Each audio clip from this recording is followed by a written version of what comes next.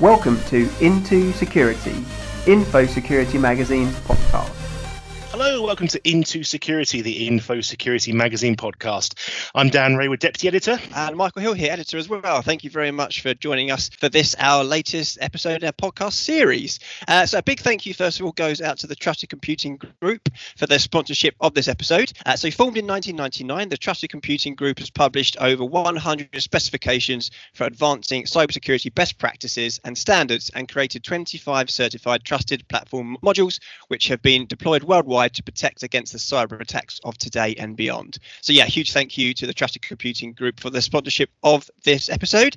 And as well, a very special episode that we are bringing to you as we have a guest joining us today. So we have joining us Rob Spiger, who is chair of the Trusted Computing Group's cyber-resiliency work group. So Rob, a big welcome to you joining us on our podcast series. Thank you so much, Dan and Michael. This is a pleasure. Fantastic. Delighted to have you here with us. You know, it's not too often that we do get guest speakers to come on and join us for our podcast episode. So delighted to have you here today and to learn more about the work that you've been doing and about the Trusted Computing Group in general. So to kick us off then, Rob, obviously, as I mentioned, you are one of the chairs of the Trusted Computing Group's Cyber Resiliency Work Group. Can you start with give us a quick brief overview of what the work that the group does?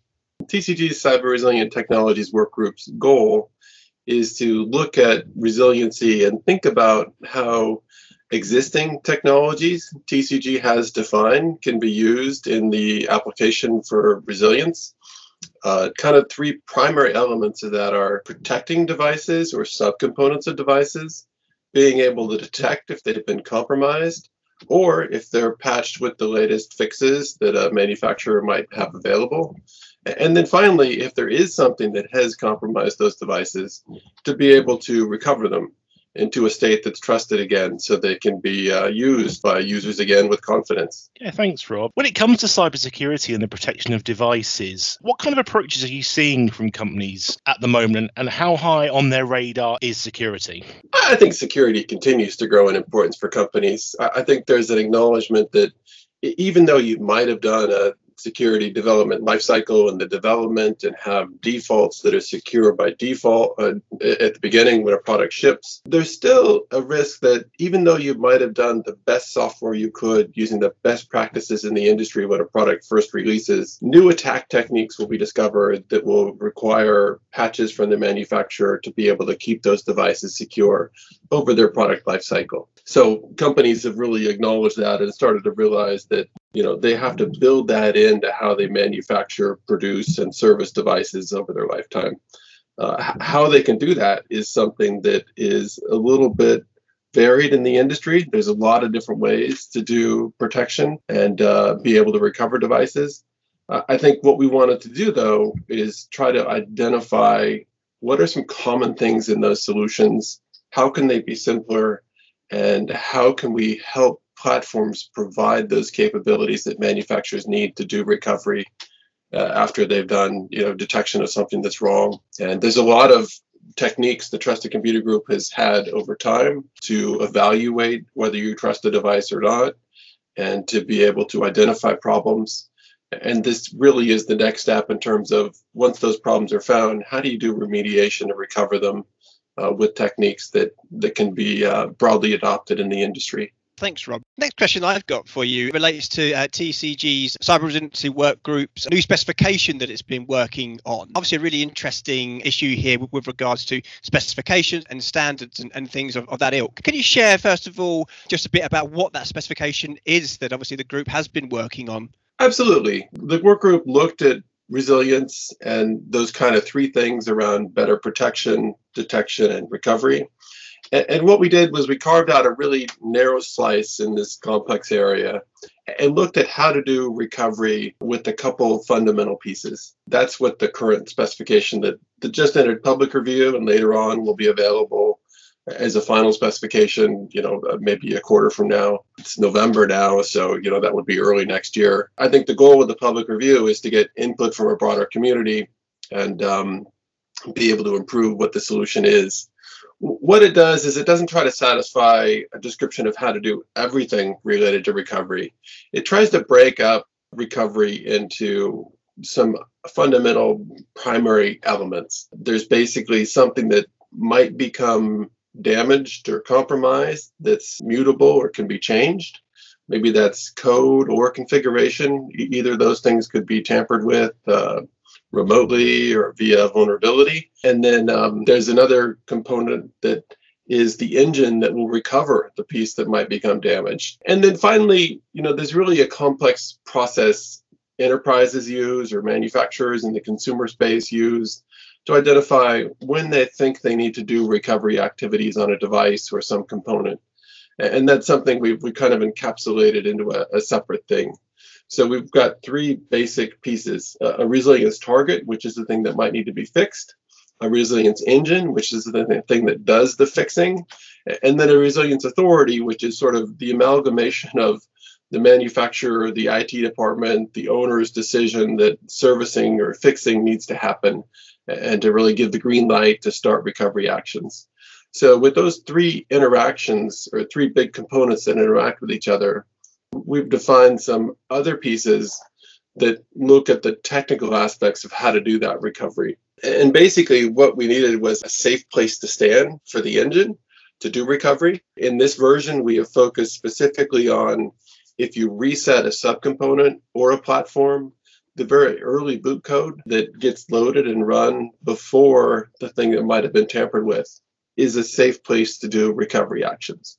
If you can give that an environment where whatever has been compromised can't interfere with it, you've really got this clean space early in boot by running first that's able to do those recovery actions without interference. And then the other challenge is, how does that engine protect its storage and configuration?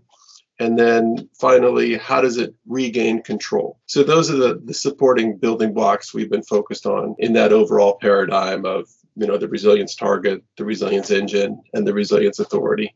Fantastic. And just to touch on that just a bit more before we look to move on. I mean, what impact are you hoping it's going to have on the industry? And I guess, looking forward, how can organizations kind of get on board with the specification and look to benefit from it? I think it's going to provide a more systematic way to do resilience using hardware roots of trust, the trusted computing group provides, using TPMs, using other technologies that evaluate the state of a device or a subcomponent during the boot process, and being able to apply those in a language other people in the industry can talk about. So I think this will increase the standardization of resilience. I think there's still going to be a lot of variation in how resilience happens, but hopefully we've got some more fundamental pieces that let us talk about it as an industry and compare solutions and implement best practices. What sort of trends are you seeing that have driven you towards making these decisions and these kind of specifications? And what trends do you see going forward in the coming years too? I think two main trends that really drove a lot of the work in the work group has been the fact that IoT devices are here. They're going to increase as time goes on. And really, nobody wants to manage their IoT device manually. It would be great if IoT devices could be managed at scale. And to do that, you really need to break out of the paradigm that the customer has to come to an IoT device, restart it, tell it to apply patches, or if it is infected, remove it from service and discard it. Ideally, using these building blocks in a low-cost way, IoT devices could be recovered and put back into a trusted state by the manufacturer or an IT department without having to go physically visit each one of those devices. And then the other thing that's really a trend in the industry is looking at not just the host platform, but if you think about a platform as really a collection of components that a manufacturer for a complex system may have put into the same box. Each of those has its own manufacturer back in the supply chain. Each of those components in it, like a network card or a graphics card or a camera or a power supply, may have its own firmware and configuration information that's important to keep safe. This specification kind of looks at how those individual components could implement resilience so, the whole complex device could be more secure. It's not just that, the host platform is an attack vector. Subcomponents within a host platform could also be an attack vector. And trying to kind of tighten down how secure those subcomponents are, how to detect when they have problems, is something that the specification could help with.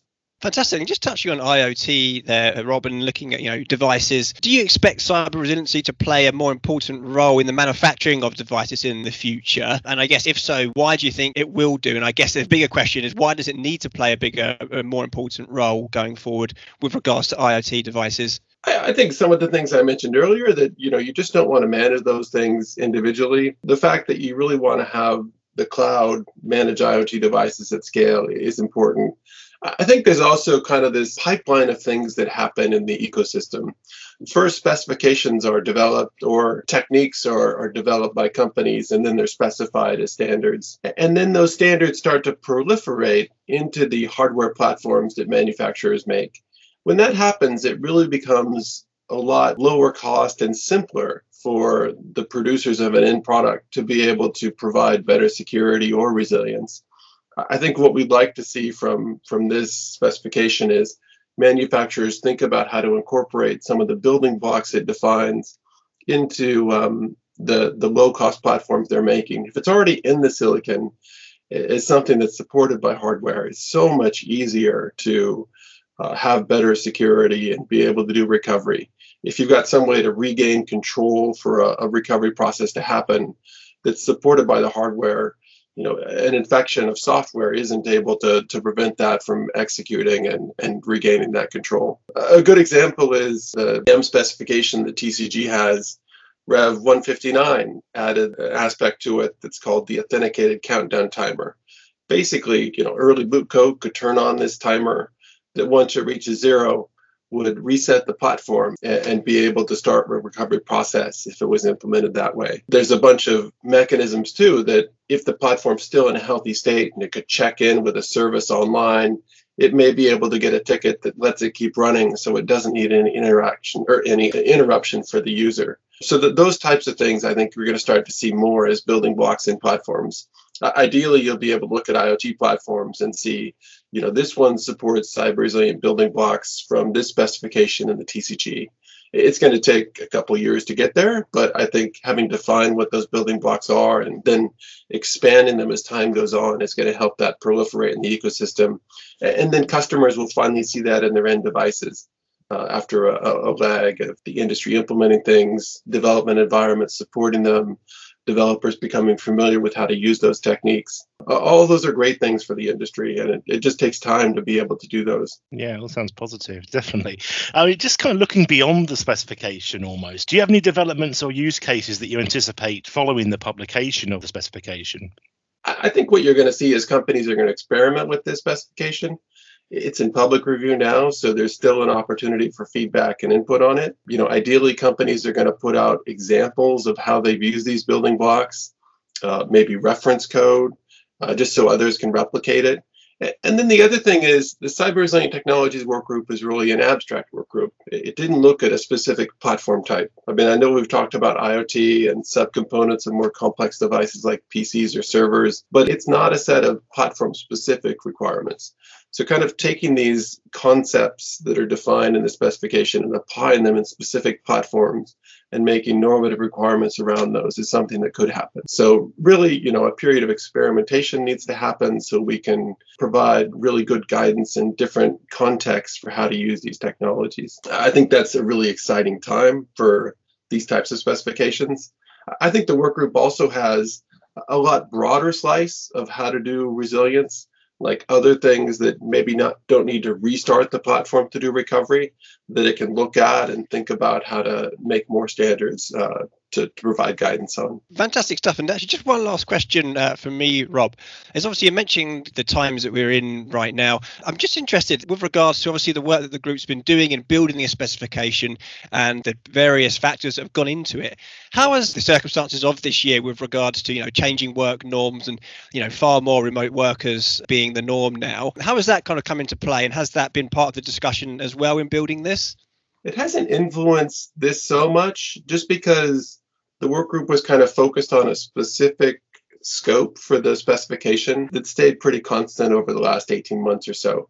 At the same time, though, these technologies are more important than ever to have in things people are using when they work from home. People don't think about their router or other simple devices that they plug in and use on their home network, but those are important to have be secure. And so if these technologies can be applied in that case, it could make working from home a lot safer. I think we're going to see all kinds of security concerns that have better things to address them based on how everyone's style has changed. Just the fact everyone's online so much and so many important conversations are over meeting tools that are used on the internet. Those are all things that make it important that every device in that process that uses data that needs to be secure has protections and can be recovered and managed in a way that keeps it safe from ongoing threats that emerge is really important.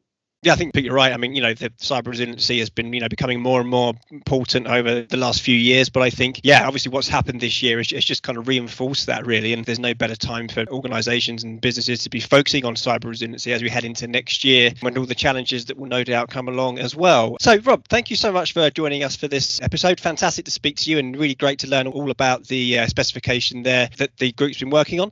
Thanks very much for being here with us. It's been great to speak with you.